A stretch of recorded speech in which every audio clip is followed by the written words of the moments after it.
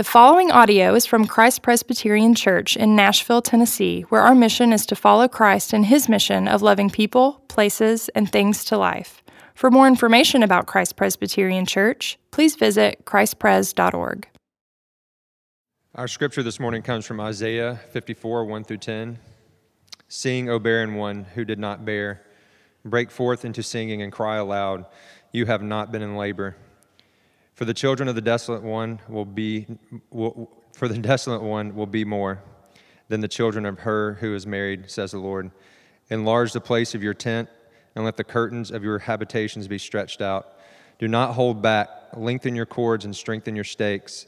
For you will spread abroad to the right and to the left, and your offspring will possess the nations, and will people the desolate cities. Fear not, for you will not be ashamed. Be not confounded, for you will not be disgraced. For you will forget the shame of your youth, and the reproach of your widowhood you will remember no more. For your Maker is your husband, the Lord of hosts is his name, and the Holy One of Israel is your Redeemer. The God of the whole earth he is called.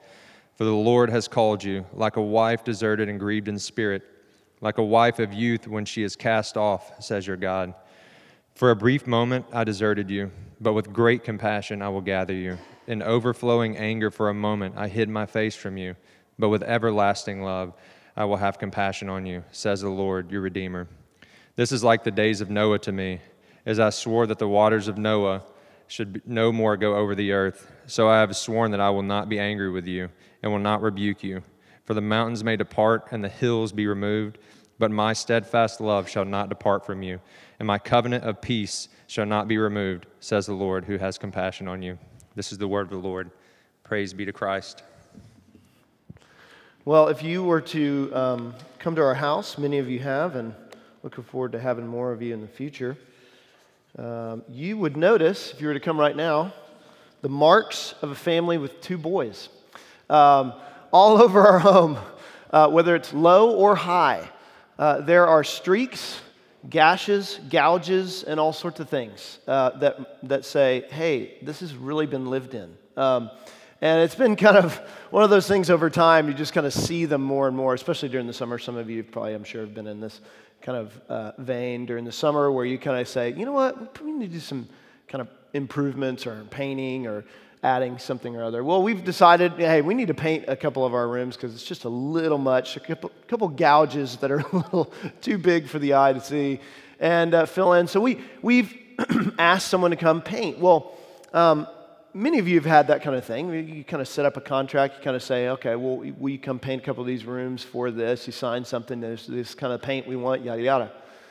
Even still, just this last week as well, we had somebody come in and inspect our roof, which we didn't ask for. I don't know if you ever have this, where somebody walks around in a neighborhood and they kind of look at your roof and they ring your doorbell and they're like, hey, I'll get up on your roof and check it out for you. And they kind of try and lure you in to say, hey, we can fix this. We can talk to your insurance company and get you an entire new roof. It'll be great. What's your deductible?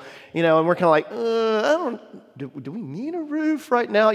What is the similarity, right? We all live in this kind of world. They're entering into a contract, right? They want you to move into this kind of contract negotiation. So we're bound, say, you have these services you can give me, but I'll pay you this in order for you to take care of these things. We live in this day in, day out. Well, when we read this passage, one of the interesting things about it is it uses similar language. And you probably didn't catch it because we don't use this word much, but there's a word called covenant. And the word covenant really is somewhat similar to that. It's a contract. It's something binding between two people. But the difference between the way the Bible uses it, and in some ways they would recognize this. If you were someone of ancient times reading Isaiah, you would catch some of that language. You'd say, oh, okay, so there's this real contract between God and his people. But the difference is deeper than that. David Brooks wrote an article even about contracts and covenants in our day. He's a New York Times op-ed writer. He wrote, how covenants make us. Listen to what he says about this. People in a contract provide one another services. But people in a covenant delight in offering gifts. Out of love of country, soldiers offer the gift of their service. Out of love of their craft, teachers offer students the gift of their attention. And what Brooks is getting at in this article is that if we actually saw the difference between what a contract is and a covenant is, it would change the way we see not only our relationships, but it would transform things economically, socially.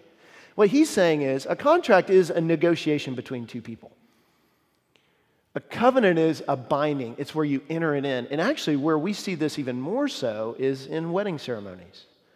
When I tell people that we worship here, the number one thing, I think this is like the number one or number two place for people to get married. They always say, even if they don't know what, they're like, Christ Present, I don't know what that is. Scarrett Bennett, oh, dude, I got married there, or I went to a wedding there. Like, everybody knows that this is like a wedding venue. And that's what you see when you see ceremonies. You see vows being taken. It's a covenant. It's a binding, not just of two people on a contract. Hey, let's do this thing and like try and work this thing out, right? But people entering into relationship. And that's what Brooks is getting at.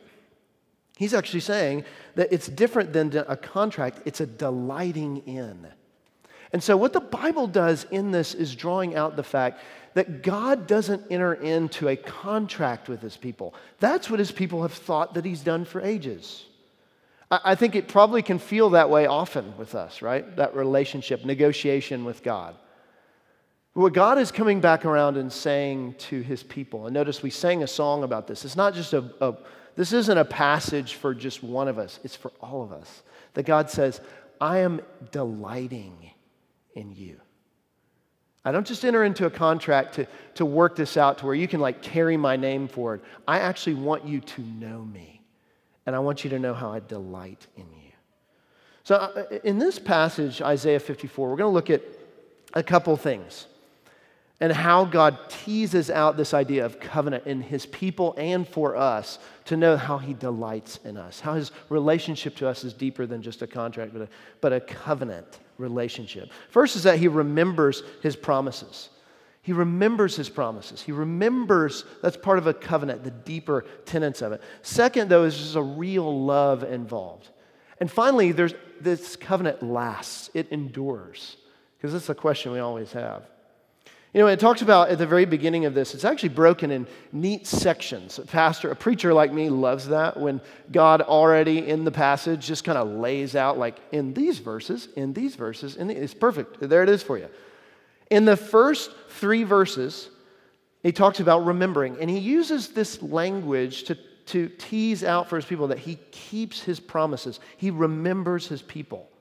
So Isaiah, just to paint that picture for you, is a portrait of 66 books laid out over almost a timeline of what's going on with the people of God. And the people of God, this is way past, this is kind of a time between the big, maybe many of us, if you're unfamiliar with the Bible, you may know who King David is. That was like the pinnacle of Israel's history. They had this kingdom and his son Solomon who built this amazing temple. But between that and then when Jesus came is this really sordid history where the people of God were wrecked. They began worshiping all sorts of things. They actually were exiled and captured by Assyria and then another superpower called Babylon and really decimated. And what we're reading here is right on the end of their exile from Babylon. Babylon has taken the people and they are in exile. And they're asking the question right now, does this matter to us anymore? Like the people of God are saying, does this relationship, this covenant we had with God, is it really binding? Like, does he remember it? Because right now, it sure does not look like it. When I talk about exile, it may be something unfamiliar, very unfamiliar to us. Maybe you've traveled in other countries and heard this, but I was researching, like, okay, I want to understand better what exile is like. And I came across current stories of exiles in a number of countries and what that really is. What it means to actually be forced from your home and live in a foreign land that is not yours. Listen to a couple of these. We feel stateless. When my wife and children ask about our future, I don't know what to tell them.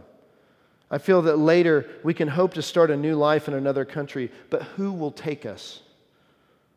That was from one family in Thailand. Here's another family in a whole other country. I came here to escape the war between my government soldiers and the militia. As a Christian, I spoke out against the war, and this made me a target for the militias. A week after I fled to Burundi, I heard that my younger brother had been killed. I still don't know what happened to him. I came here with my wife, our 3 young children, and a nephew. I heard a bit later that my house had been burned down. We were interviewed many times, and where we arrived, we were refugees. But being a refugee, it's incredibly difficult to support yourself and your family. These are not like stories of past. This is happening right now in our world. And I don't even know if you know this, but in our very city is home to countless refugees who have come here. Nashville, Tennessee, you wouldn't think that, but Nashville, Tennessee is a home of countless refugees. And for us, it's very foreign to us to know what that's like to be forced maybe from our home, to be driven out, what that experience is like. But what he's using here is to try and tease out that language in verses 1 through 3 to say, "Sing, O barren one who did not bear. Break forth into singing, cry aloud, you who have not been in labor. For the children of the desolate one." He's using language of the former people who are the foundation of their relationship to God, Abraham and Sarah. And he's saying, you have encountered what it's like to be barren, to be forgotten. What it means to live in exile in this connection, it means that you are stripped of everything that you think could make you you. It gives you identity. It gives you home. It gives you worth. It gives you safety. All those things that you and I fear that if it was taken, maybe many of us have not encountered yet. If it was taken, maybe you have, maybe health or a job or something of that nature. But imagine all of it at once being stripped. Not just one thing. That's being in exile.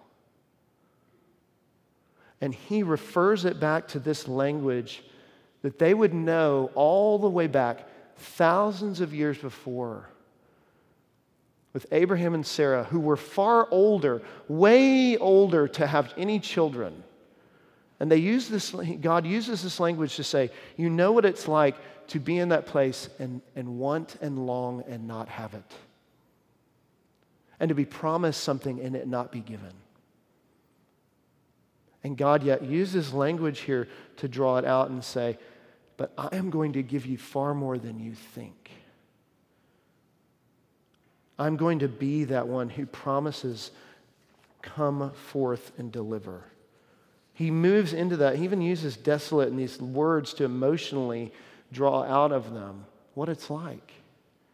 To say, I want to meet you in those places where you do not think I will meet you. Where you have been crying aloud, you will sing.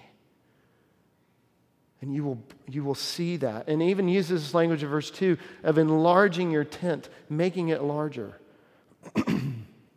Of making all that, those ways against the odds that you think that your life would grow. Look, I want to remind you of something real quick. This is not, again, just a picture for us as individuals. This is for us as a whole. That God is talking to all of us in this room. That His glory, His purpose for us is not just to strip us away, but to build back up. He says everything that you think that you want to build your life around that you've tried to do has failed you. And even the things that you have wanted that are so good for you, that are to build you up and that you know that I have promised you to have more and more, God is going to give to you. He is not going to hold back. Notice he says in verse 3, you will spread abroad to the right and to the left, and your offspring will possess the nations and will be people in the desolate cities. Look, this is language that can be very raw for many of us in this room. And for others of us in this room, we may not even know what that is. But what God is getting across is that His promises go beyond what we think or imagine.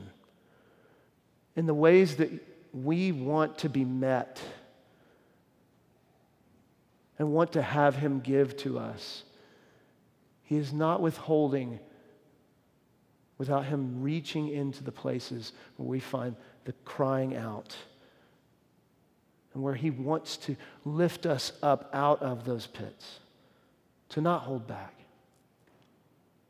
The people of God in this have struggled, have gone through so much. And what he uses there is to say, I remember you. Isn't that what it means when we feel like we've been withheld from or something's been taken from us? Is the first thing we want to say is, God, do you remember me? Where are you? Where is your face? Why are you hiding from me? And the very first thing he wants to remind them is it's stretching all the way back against the odds that he is saying, the proof of you knowing that you are his is that we exist even now. The fact that the promise given to Abraham and Sarah so long ago, who were never meant to have any children, against the odds, they were given the promise, and their children wouldn't just be of their own, it would be us. We are actually a fulfillment of that. You are a picture of fulfillment, even sitting in this pew, thinking and knowing that if you believe in the Lord Jesus, the Bible is actually saying that this promise is wider than just our own flesh and blood. It is beyond that. We are all brought in as children, adopted sons and daughters, brought in as his own, that he does not forget you, and he hasn't forgotten you.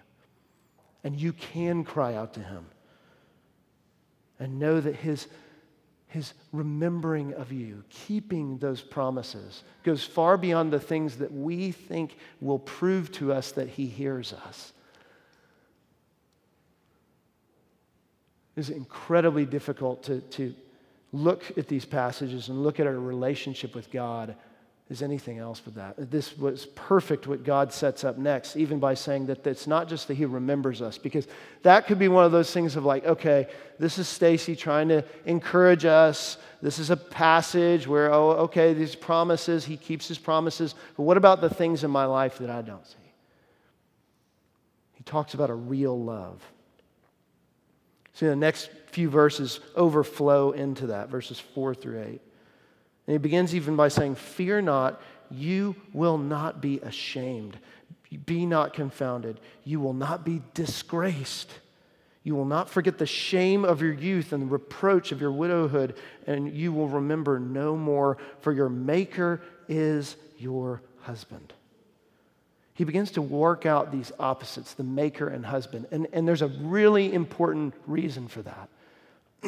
Because in our relationship with God over time, when we begin to forget everything that he has said he will do, and imagine them in this place, they're in exile, they're about to be released, but even when they go back, we see places where they go back to their homes and there's just nothing there. And they have to rebuild, and nothing is as good as it was. And they continue to say, God, are you for real? Are you really going to fulfill this? How does he remind them in the present that he will fulfill what he said? He does so by saying, I'm not just your maker, I'm your husband. There's one thing to say, I'm your maker. It means I'm the one who's made you. I'm the one who's intentionally crafted you. But it can easily stop there for us. There's a thing that today that's very prevalent. It's called moral therapeutic deism. Deism is an idea, actually, it's a worldview. And I don't know if you know it, but you may have heard it before.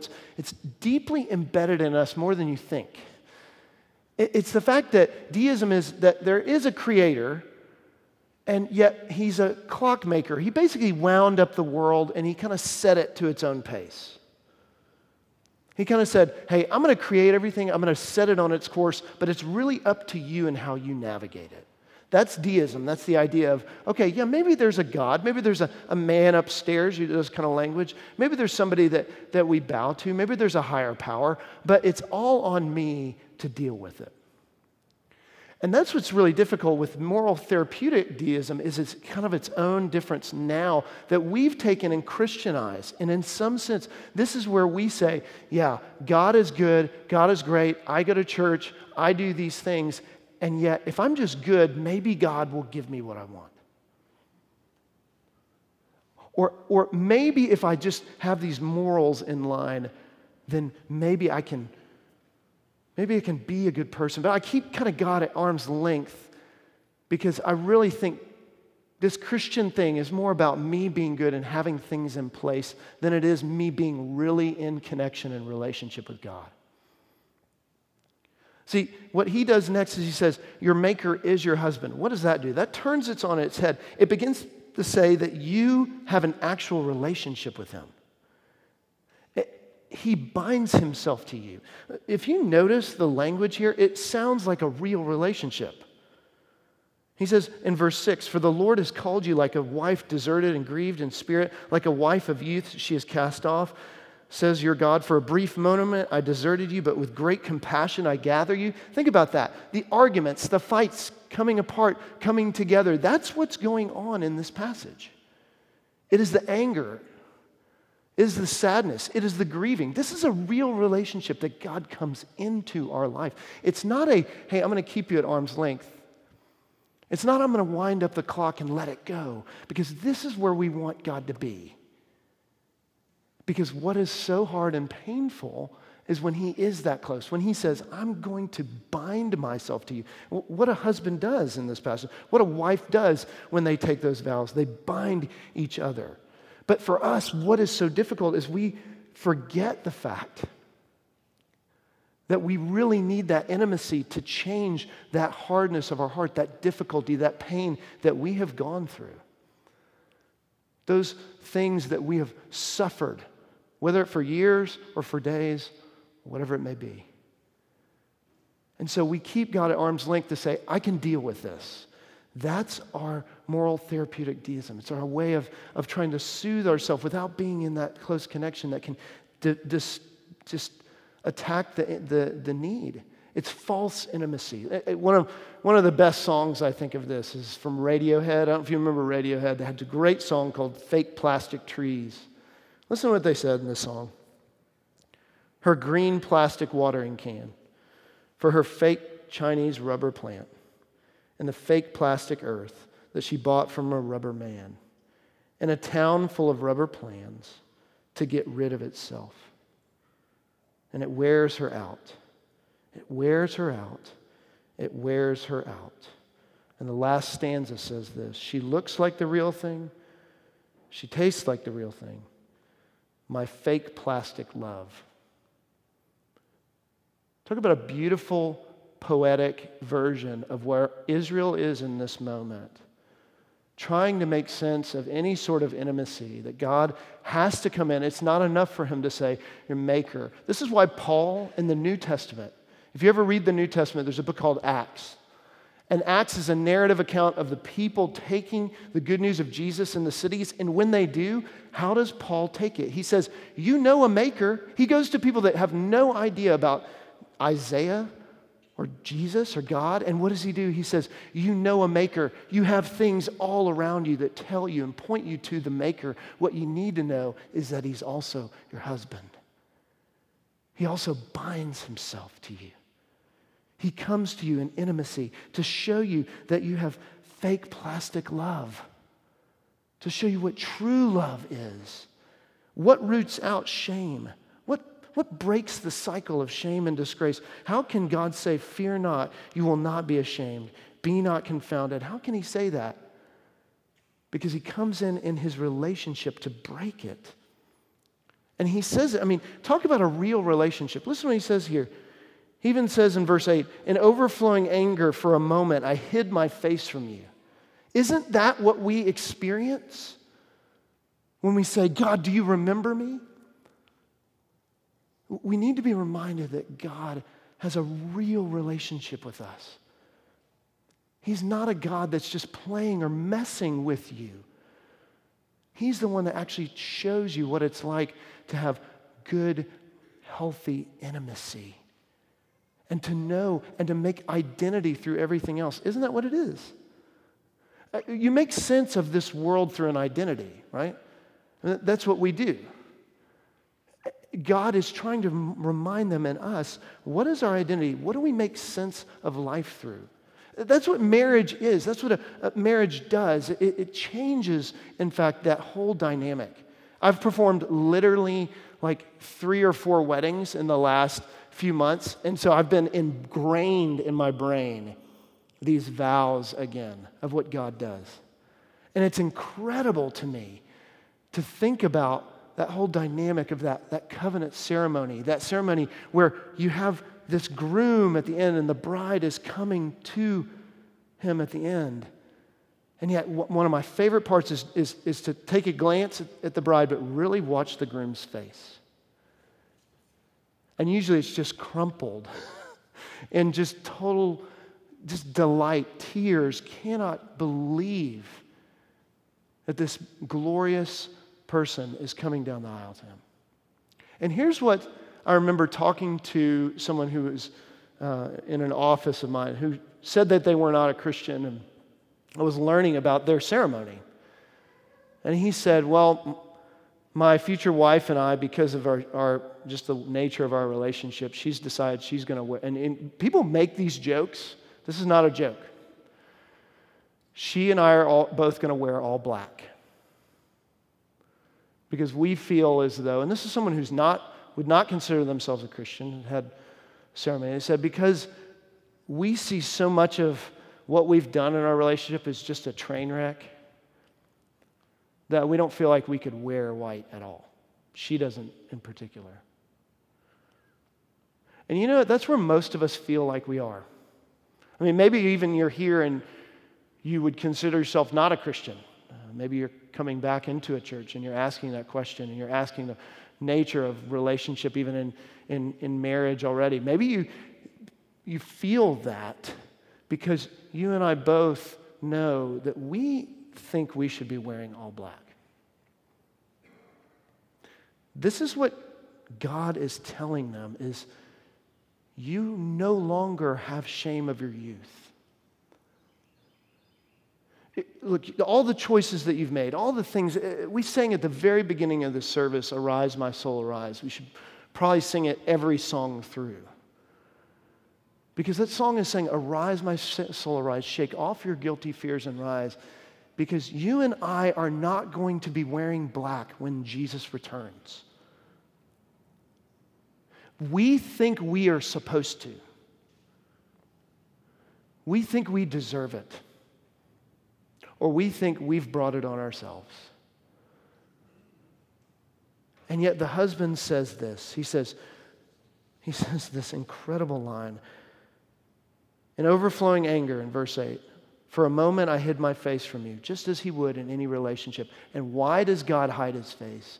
So that she knows the difference between fake intimacy and relationship and true. Because what does he do? "But with everlasting love, I will have compassion on you and gather you up."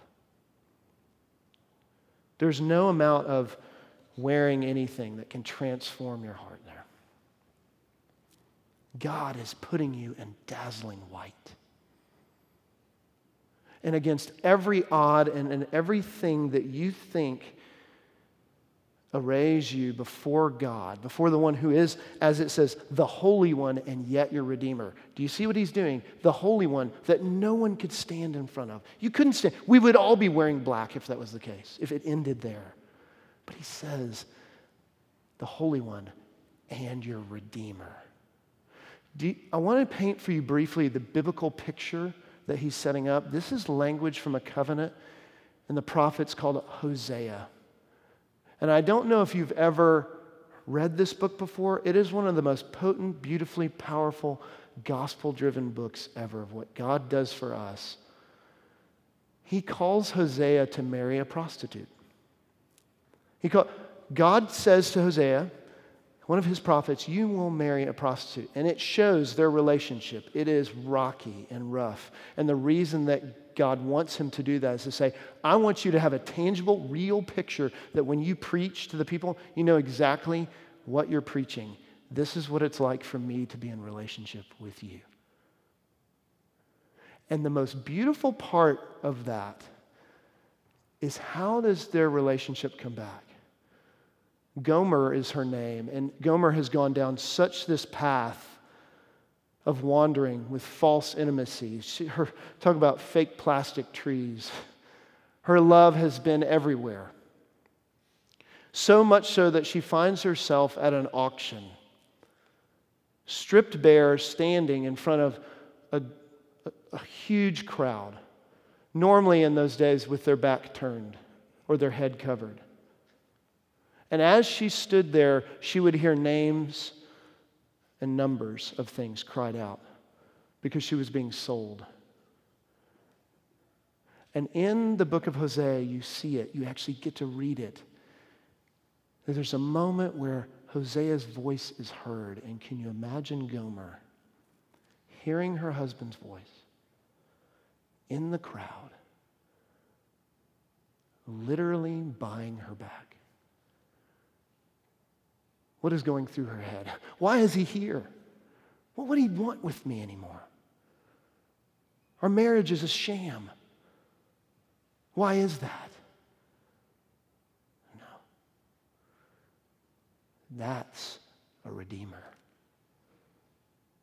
See, this table right here is exactly what that means. You want to know what a tangible reality that you have in this relationship with God as a husband? It's right in front of you. See, the vows are these. I take you to be my wedded wife, to have and to hold from this day forward, for better, for worse, for richer, for poorer, in sickness and in health, to love and to cherish till death do us part. This I do promise and covenant before God and these witnesses, according to God's holy word, whose death took on the broken promises that we made.